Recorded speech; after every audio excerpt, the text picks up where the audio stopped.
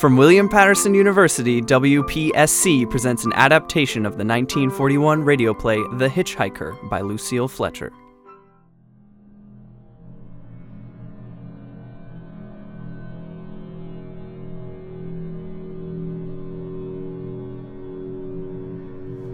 I'm in an auto camp on Route 66, just west of Gallup, New Mexico. If I tell it, perhaps it'll help me. Keep me from going crazy. I gotta tell this quickly. I'm not crazy now. I feel perfectly well, except that I'm running a slight temperature. My name is Ronald Adams. I'm 36 years of age, unmarried, tall, dark, with a black mustache. I drive a 1940 Buick. License number 6Y175189. I was born in Brooklyn. All this I know. I know that I'm at this moment perfectly sane. That it's not me who's gone mad, but something else. Something utterly beyond my control. I've got to speak quickly. At any minute, the link may break. This may be the last thing I ever tell on Earth. The last night I ever see the stars. 6 days ago, I left Brooklyn to drive to California. Goodbye, son. Good luck to you, my boy. Goodbye, mother. Here, give me a kiss. Then I'll go.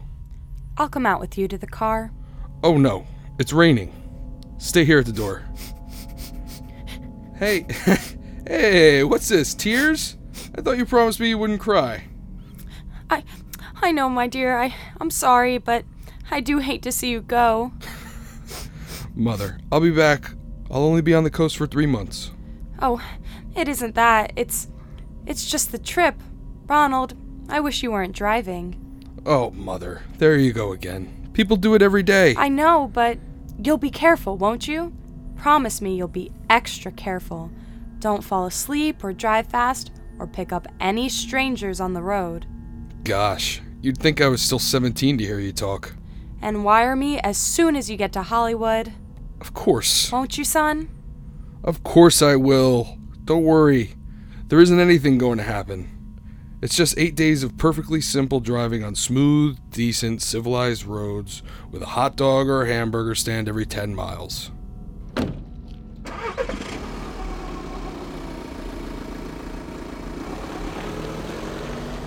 I was fine in spirits. The drive ahead of me, even the loneliness, seemed like a lark. But I reckoned without him. Crossing the Brooklyn Bridge that morning in the rain, I saw a man, leaning against the cables. He seemed to be waiting for a lift. There were spots of fresh rain on his shoulders. He was carrying a cheap overnight bag in one hand. He was thin, nondescript, with a cap pulled over his eyes. I would have forgotten him completely, except that just an hour later, while crossing the Pulaski Skyway over the Jersey Flats, I saw him again. At least he looked like the same person. He was standing now with one thumb pointing west. I couldn't figure it out how he got there, but I thought probably one of these fast trucks had picked him up, beaten me to the Skyway, and let him off. I didn't stop for him. Then late that night, I saw him again. It was on the New Pennsylvania Turnpike, between Harrisburg and Pittsburgh. It's 265 miles long with a very high speed limit. I was just slowing down for one of the tunnels when I saw him, standing under an arc light by the side of the road. I could see him quite distinctly, the bag, the cap, even the spots of fresh rain splattered over his shoulders. He hallowed at me this time. Hello? Hello? I stepped on the gas like a shot. It's lonely country all through the Alleghenies. I had no intention of stopping. Besides, the coincidences or whatever it was gave me the willies. I stopped at the next gas station. Yes, sir. Fill her up. Certainly, sir. Check your oil, sir. No, thanks. Nice night, isn't it? Yes. It hasn't been raining here recently, has it? Not a drop of rain all week. I suppose that hasn't done your business any harm. Oh, people drive through here all kinds of weather. Mostly business, you know. There aren't many pleasure cars out on the turnpike this season of the year. I suppose not. What about the hitchhikers? Hitchhikers? Here? What's the matter? Don't you ever see any? Not much. If we did, It'd be a sight for sore eyes. Why? Oh, a guy'd be a fool who started out to hitch rides on this road. Look at it. Then you've never seen anybody? No. Maybe they get the lift before the turnpike starts. I mean, just before the toll house. But then it'd be a mighty long ride. Most cars wouldn't want to pick up a guy for that long a ride. And, this is pretty lonesome country here. Mountains and woods. You ain't seen anybody like that, have you? Oh, no. Not at all. I was just a technical question. Oh, I see. Well, that'll be just $1.49 with the tax. The thing gradually passed through my mind as sheer coincidence. I had a good night's sleep in Pittsburgh. I didn't think about the man at all next day until just outside of Zanesville, Ohio, I saw him again. It was a bright, sunshiny afternoon. The peaceful Ohio fields, brown with the autumn stubble, lay dreaming in the golden light, and I was driving slowly, drinking it in, when the road suddenly ended in a detour. In front of the barrier, he was standing. Let me explain about his appearance before I go on. He was as drab as a mud fence, nor was his attitude menacing. He merely stood there, waiting, almost drooping a little, the cheap overnight bag in his hand. He looked as though he'd been waiting there for hours, and he looked up, he hailed me. He started to walk forward.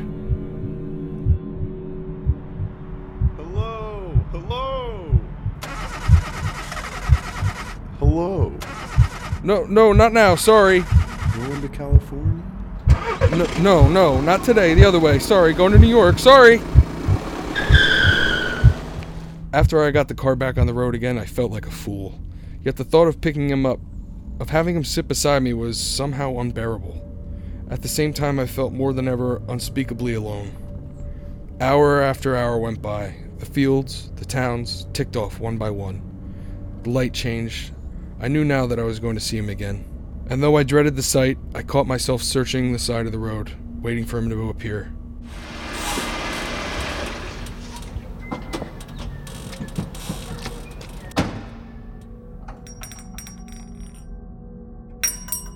Yeah, what is it? What do you want?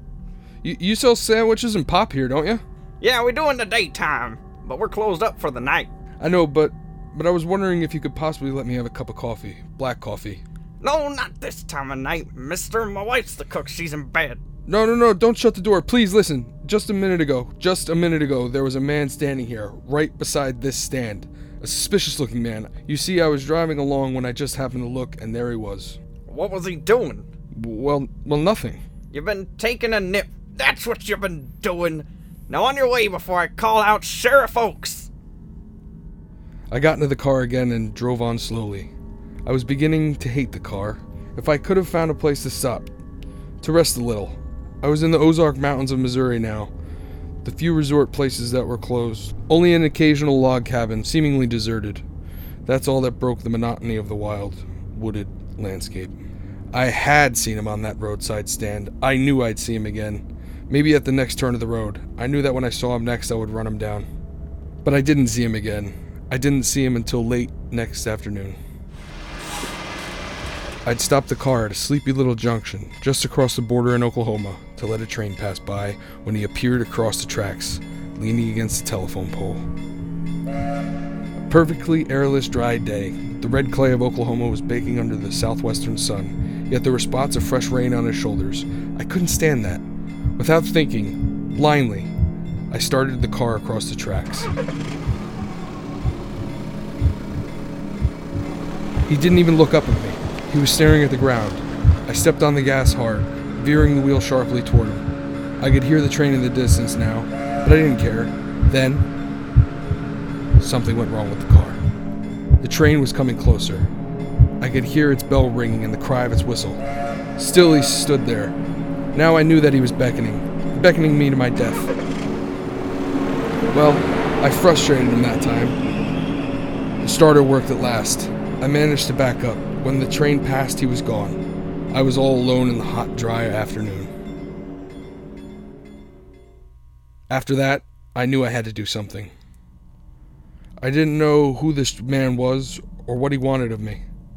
I only knew that from now on, I mustn't let myself alone on the road for 1 minute.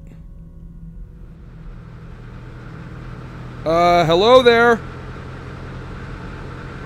Like a ride? Well, what do you think? How far are you going? Where do you want to go? Amarillo, Texas. I'll drive you there. Gee.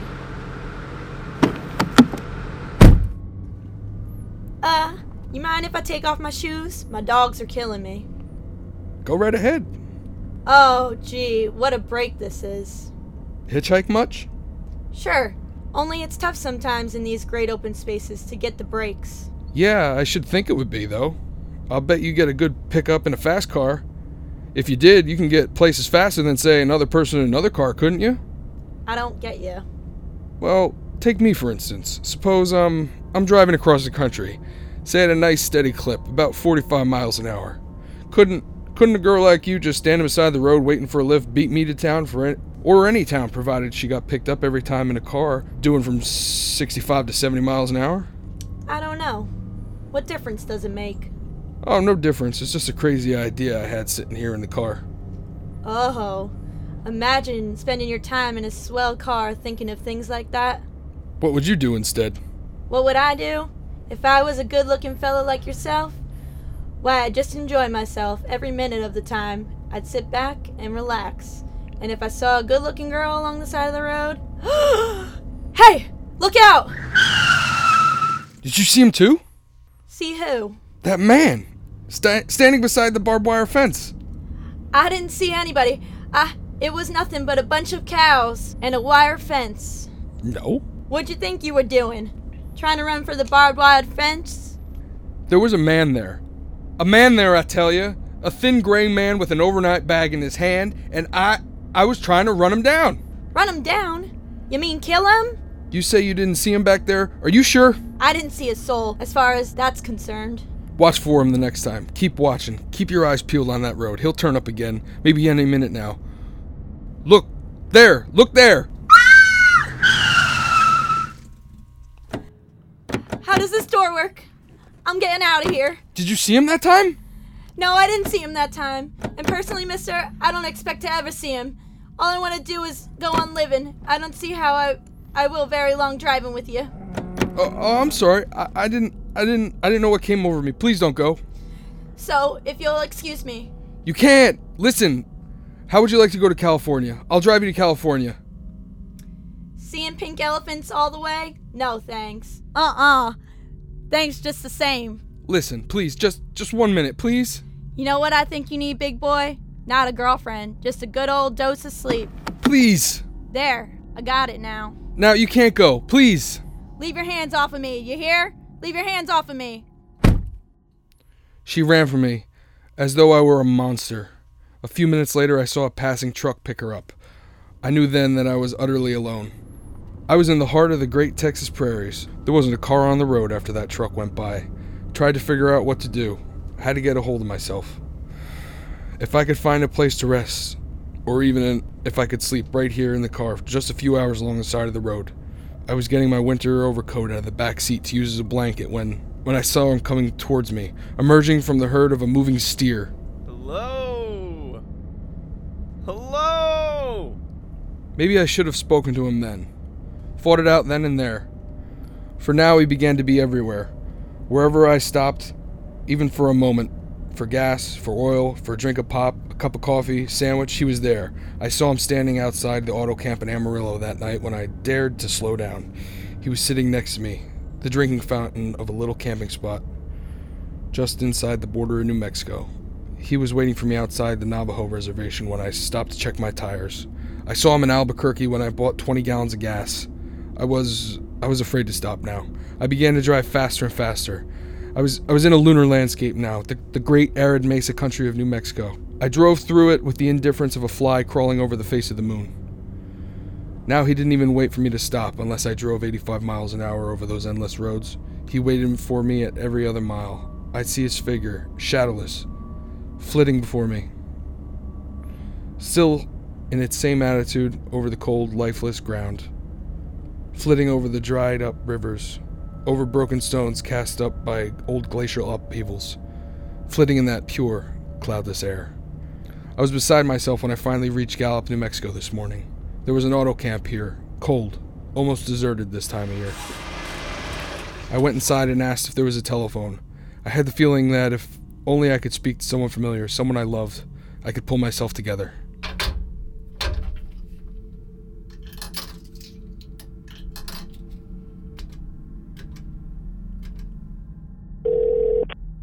Your call, please. Long distance. Long distance, certainly. This is long distance. I'd like to put in a call to my home in Brooklyn, New York. I'm Ronald Adams. The number is Beechwood, 20828. Certainly. I'll get it for you. Albuquerque. New York for Gallup. New York, Gallup, New Mexico, calling Beechwood 20828. I'd read somewhere that love could banish demons. It was in the middle of the morning. I knew my mother'd be home. I pictured her tall and white-haired, in her crisp house dress, going about her tasks. It'd be enough, I thought, just to hear the calmness in her voice. Will you please deposit $3.85 for the first 3 minutes? When you have deposited $1.50, will you wait until I have collected the money?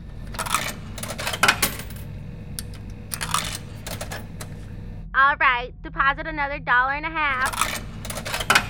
Will you please deposit the remaining 85 cents? Ready with Brooklyn. Go ahead, please. Mrs. Adams' residence. Hello, Mother?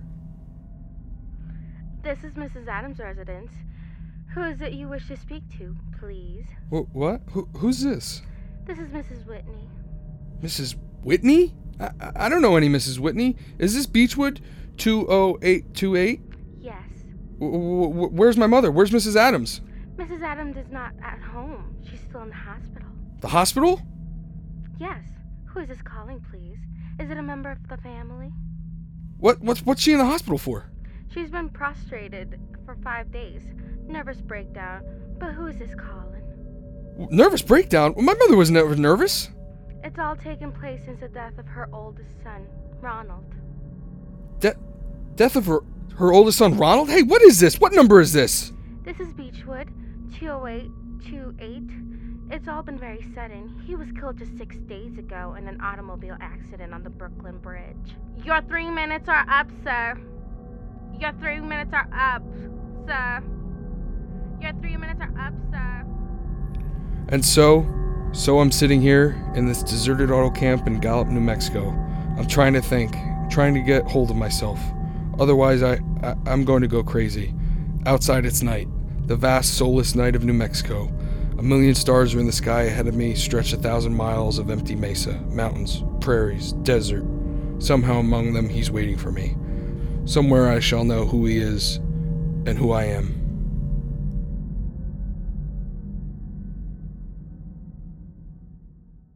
Thank you for listening to WPSC's adaptation of The Hitchhiker, featuring David Manhurst as Ronald Adams, Heather Cook as Mrs. Adams and Operator 3, Kyle Cook as The Hitchhiker, Gas Attendant, and Storekeeper, Brittany Onstad as The Woman and Operator 2, and Ashley Ronquillo as Operator 1 and Miss Whitney. Edited by Kyle Cook and assisted editing by David Manhurst. From William Patterson University, we are WPSC.